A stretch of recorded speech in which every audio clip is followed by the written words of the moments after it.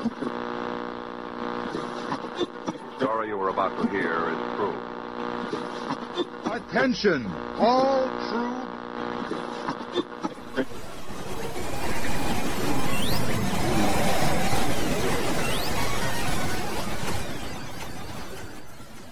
He's alive! Alive!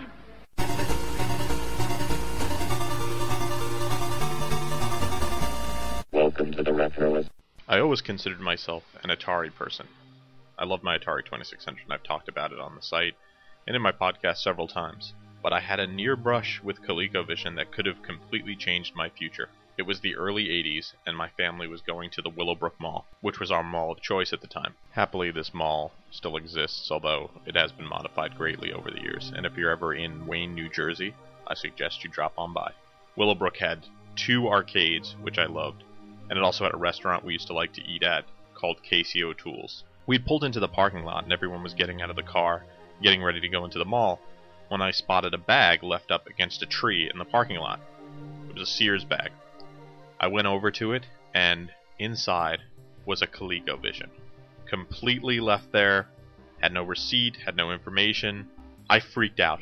My mother, being the good citizen she is, suggested that we bring the console inside the mall and try to find out who the rightful owner was. We tried Sears.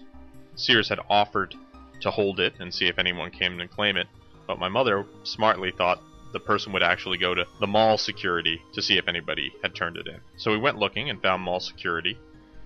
We turned it in. Now, I was guessing that no owner would ever show up, and in my head I thought, well, are they going to really try to contact me to give this to me now that I turned it in? I thought, if nobody else claims it, shouldn't I get it? That doesn't make much sense to my adult sensibilities. I mean, this never belonged to me. But the security guard, who was running the security office at the time, seemed to say it the same way. He said, well, we'll hold it to the end of the day. No one claims it. You could bring it home. That was amazing and awesome to me, and I did not want to leave. The day was, halfway over, and my family had a long day of shopping ahead of them. So my mother said, well, we'll go do some shopping and then we'll come back. I, of course, wouldn't hear it. I said, no, I'll hang out here and wait to see if anybody comes and gets it. You get to see all sorts of interesting things when you're in mall security.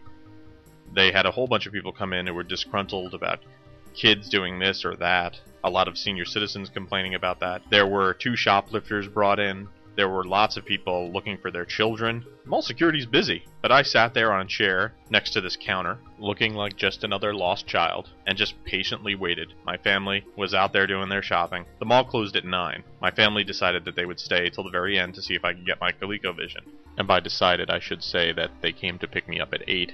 And I whined and cried until they decided, okay, we'll wait the extra hour until the mall closes. At 8:30, a very harried woman came into the office, and the first word out of her mouth was ColecoVision. She said it something like, ColecoVision. Breathlessly, have you seen my ColecoVision? I was crushed right then. And the security guard looked a little upset. We had been kind of chatting. He was a nice older fella. And I think he was looking forward to me getting some sort of interesting treat. I don't know if he understood what a ColecoVision was.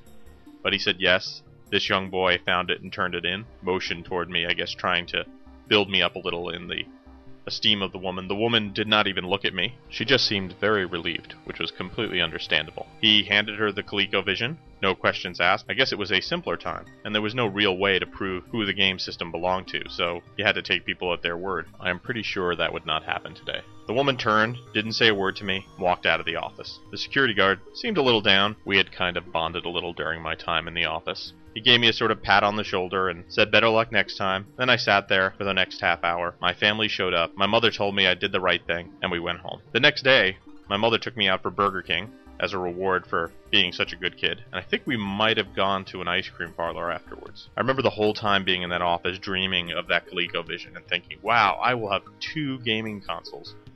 No kid in my town had 2 gaming consoles, but it wasn't meant to be. I was meant to remain a pure Atarian right up until Nintendo came out. Sigh. On today's show, we're going to talk about the ColecoVision. We'll talk about the company that made it, Coleco, how they evolved into the company that made this successful gaming console. We'll talk about their missteps and their successes. We'll talk about the ColecoVision itself, and we'll talk about what happened to Coleco after ColecoVision. So without further ado, let's start the show.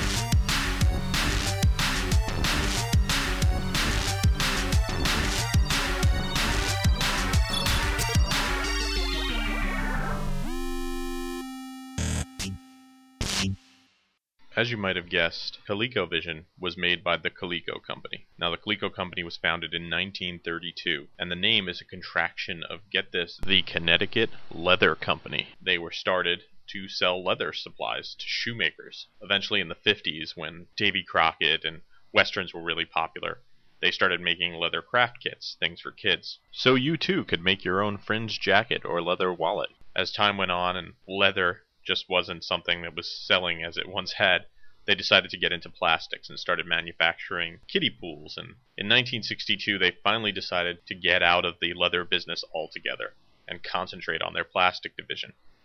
The problem is that swimming pools are very seasonal. So in the summer and spring, they would sell like hotcakes, but the rest of the year, Coleco would suffer. So they decided to try a couple other things. They started making things like doll carriages, snowmobiles, things like that. The toys, things like the doll carriage, those things started working out, but the snowmobile and dirt bike division did not play so well.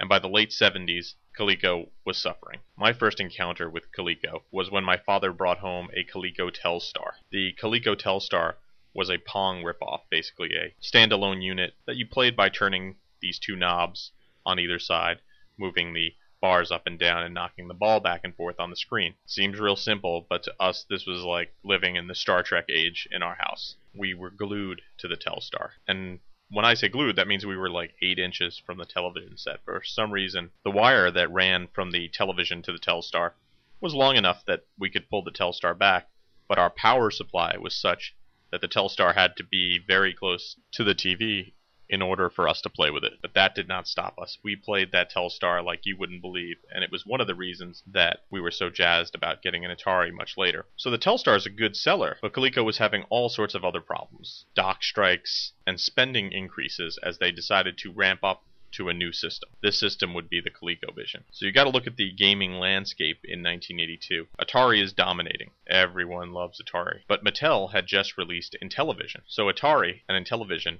are trashing each other in commercials, in the media. It's either you're playing Intellivision or you're playing the 2600. Just ask George Plimpton, video game connoisseur and raconteur. I'll try almost anything. So when Mattel Electronics asked me to compare their Intellivision games with Atari, I gave it a try. I compared Atari baseball with Intellivision and found Intellivision played much more like real baseball. Then I compared Atari football with Intellivision.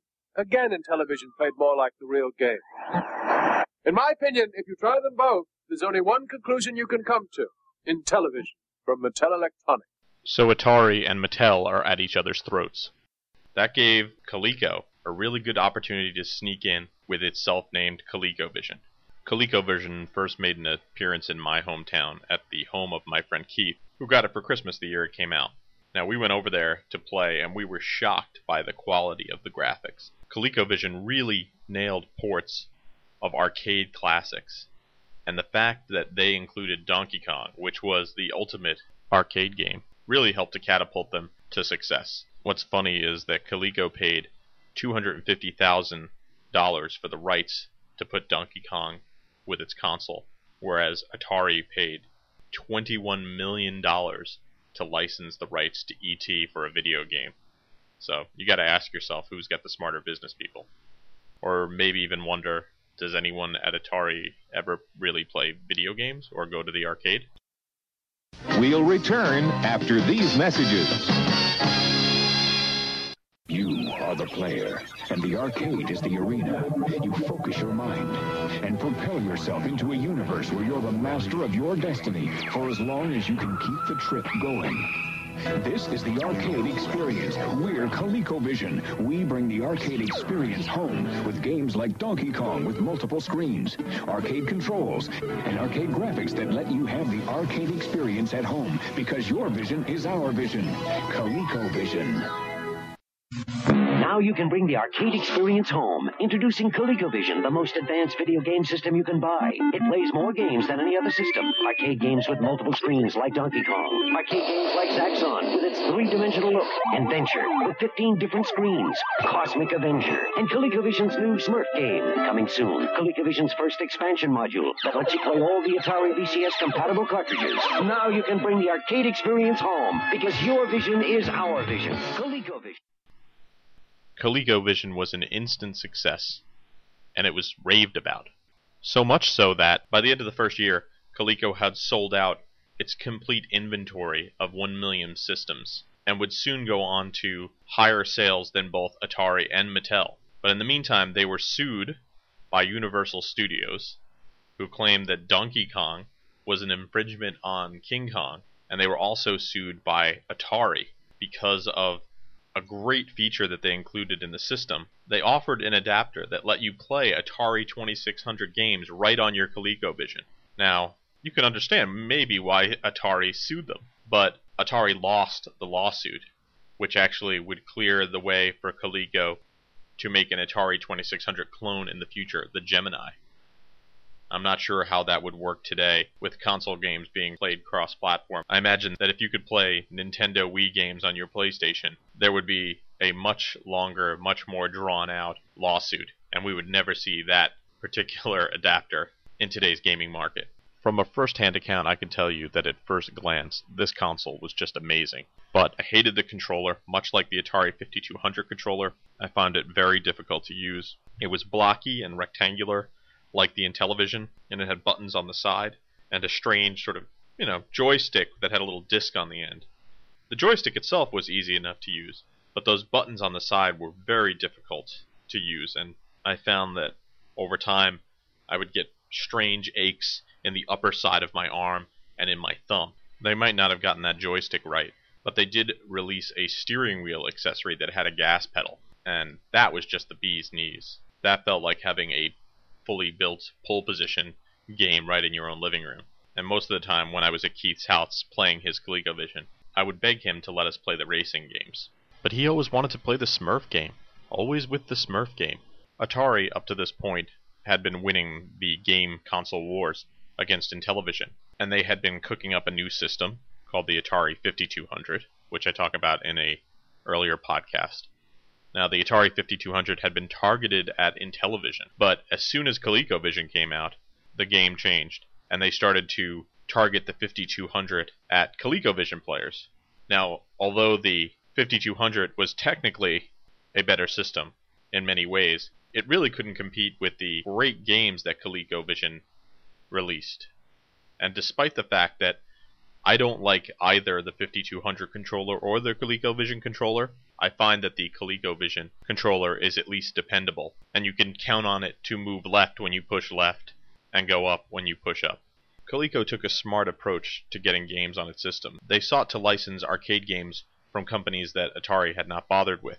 Whereas Atari had firm support from a company like Namco, Coleco went after companies that were smaller at the time, like Sega, Konami, and Universal. Now, as I said, these were really good ports for a system of its time. So, whenever a new game was released, all the media at the time would talk about how perfect they looked on ColecoVision. Atari would release Donkey Kong. You compare it to ColecoVision's Donkey Kong, it was no contest. But even other games like Carnival, Ladybug, Mousetrap, Zaxxon, all of them looked much, much better on ColecoVision. One of my favorite games, Mr. Do, was released for ColecoVision. Now, it wasn't perfect, it wasn't exactly like the arcade, but it was scary good for the time, and gave me a glimpse of the future of gaming. This was a game I was very close to and understood, and seeing it rendered on my television set, or actually at my friend Keith's television set, gave me a glimpse of what I would be seeing in the future. ColecoVision released dozens of great games. Some of them were great arcade ports like Time Pilot and Frenzy, and others were originals, like the aforementioned Smurf game, which was Rescue in Gargamel's Castle. They also made a War Games game, which was one of the first nuclear missile games, and is sort of similar to the modern game DEF CON, where you're basically just shooting nuclear missiles at each other. It's kind of loosely based on the War Games movie, and more like the global thermonuclear war simulation from it. Now, they released all these games, but at the same time, they were very famous for their vaporware offerings. You just need to look at the back of the ColecoVision box to see that there were titles that never saw the light of day. Amongst them were Sidetrack and Ripcord, a horse racing game, and Mr. Turtle, and one of my favorite vaporware stories, Tunnels and Trolls. Tunnels and Trolls is a simplified RPG in the same vein as Dungeons and Dragons, and in a catalog, Tunnels and Trolls with full art and seeming game shots was published, and when I saw it, my head just about exploded. I really wanted to play a very good RPG on a console, and it had been what I was waiting for. So I would actually check in from time to time to see if Tunnels and Trolls had been released, but it never happened. You can see the catalog and the entry on the website. I've posted it. Just do a search on ColecoVision catalog and you should find it. So what's the deal with Tunnels and Trolls? From what I understand, this game was never created, never released, and from what I hear, there was never an actual prototype ever developed. Those graphics in the catalog were in fact mock-ups of the game. If they had released Tunnels and Trolls on the ColecoVision, I might have given up my Atari just to play it. ColecoVision climbed quickly to the top of the video game world, but an event was on the horizon that would spell doom for almost all the video game consoles of the time: the Great Video Game Crash. What I find amazing is that even though the video game market had been drying up, ColecoVision continued to sell very well up until 1984 when they stopped production.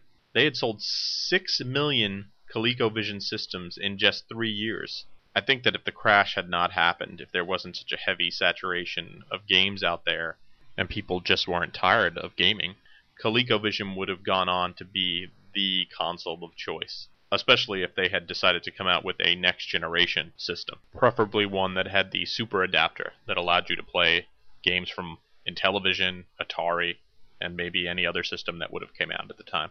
But Coleco might have been able to weather the video game crash and come back with a new system, but they made a costly miscalculation that would spell doom for their electronics division. Sensing the handwriting on the wall, Coleco decided to add some legitimacy to its game system by releasing a home computer based on some of the technology in the ColecoVision. It was called the Atom.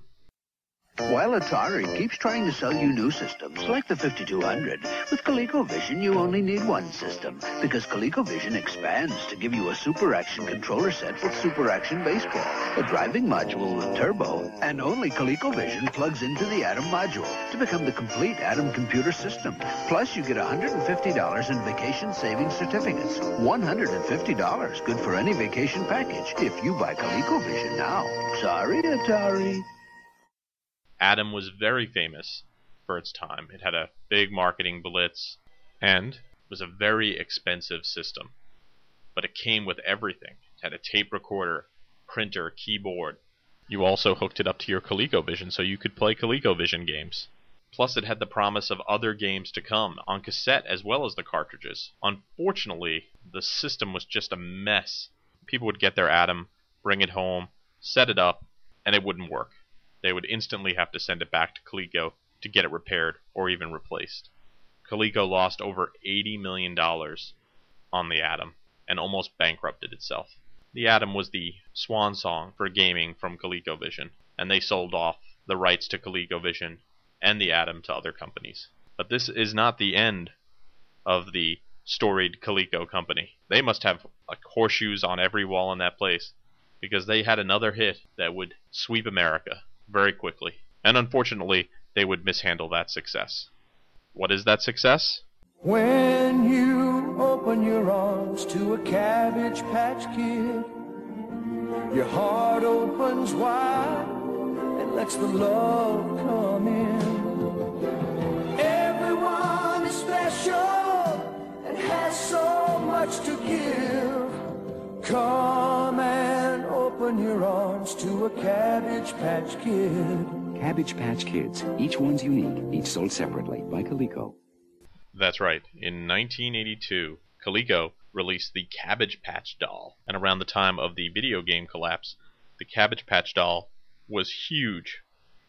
There were shortages. People were going crazy for them. It was all over the news. There were lines out the door at Toys R Us. Coleco bumbled through their release of the Cabbage Patch Doll, which is okay, because they still ended up selling $600 million worth of Cabbage Patch Doll in 1985. I still have mine, in fact. When they saw how successful they are, Coleco thought, well, we should expand the line and work this into a huge business, which probably was short-sighted, because I think anyone could have told you that the Cabbage Patch craze was just that, a craze. And by 1986, sales of Cabbage Patch dolls had dropped dramatically, less than half to $250 million, and with all their expansions, Coleco had lost $111 million on the dolls, so almost negating what they had gained in profits from the 85 frenzy. In 1987, they lost another $105 million. By 1988, Coleco filed for bankruptcy. They planned to stay in business after getting rid of the Cabbage Patch doll by concentrating on two of their core businesses. They were the distributor of Scrabble and Parcheesi, which are two of the most popular board games. But in June of 1989, Hasbro bought the company, and the storied Coleco and its child ColecoVision fell into the ash can of history.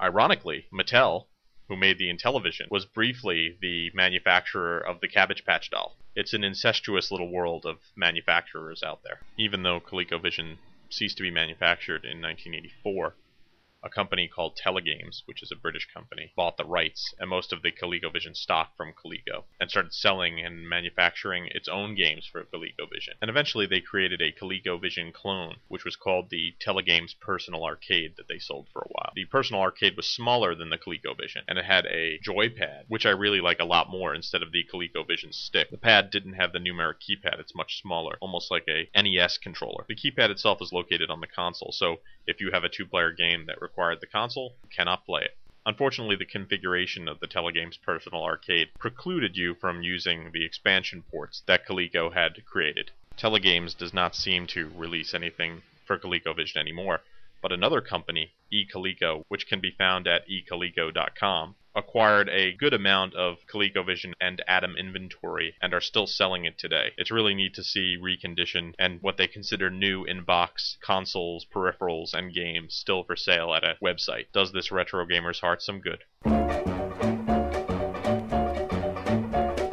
How do we measure energy? In foot-pounds, foot-pounds. How do we know when it gets to be? Thanks for listening to the show. For more retro fun, drop by the website at www.retroist.com. You can follow me on Twitter at twitter.com/retroist. Want to chat? Why not send me an instant message? My AOL Instant Messenger handle is Retroist. Thanks to Metagirl and her top 5 list.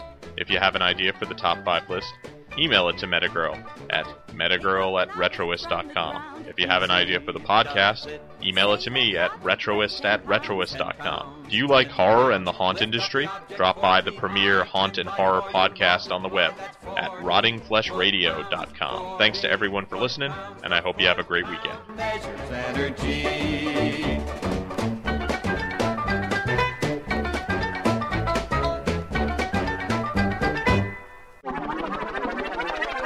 Sorry, Atari. Oh, that's rich. This has been a Retroist production. Goodbye.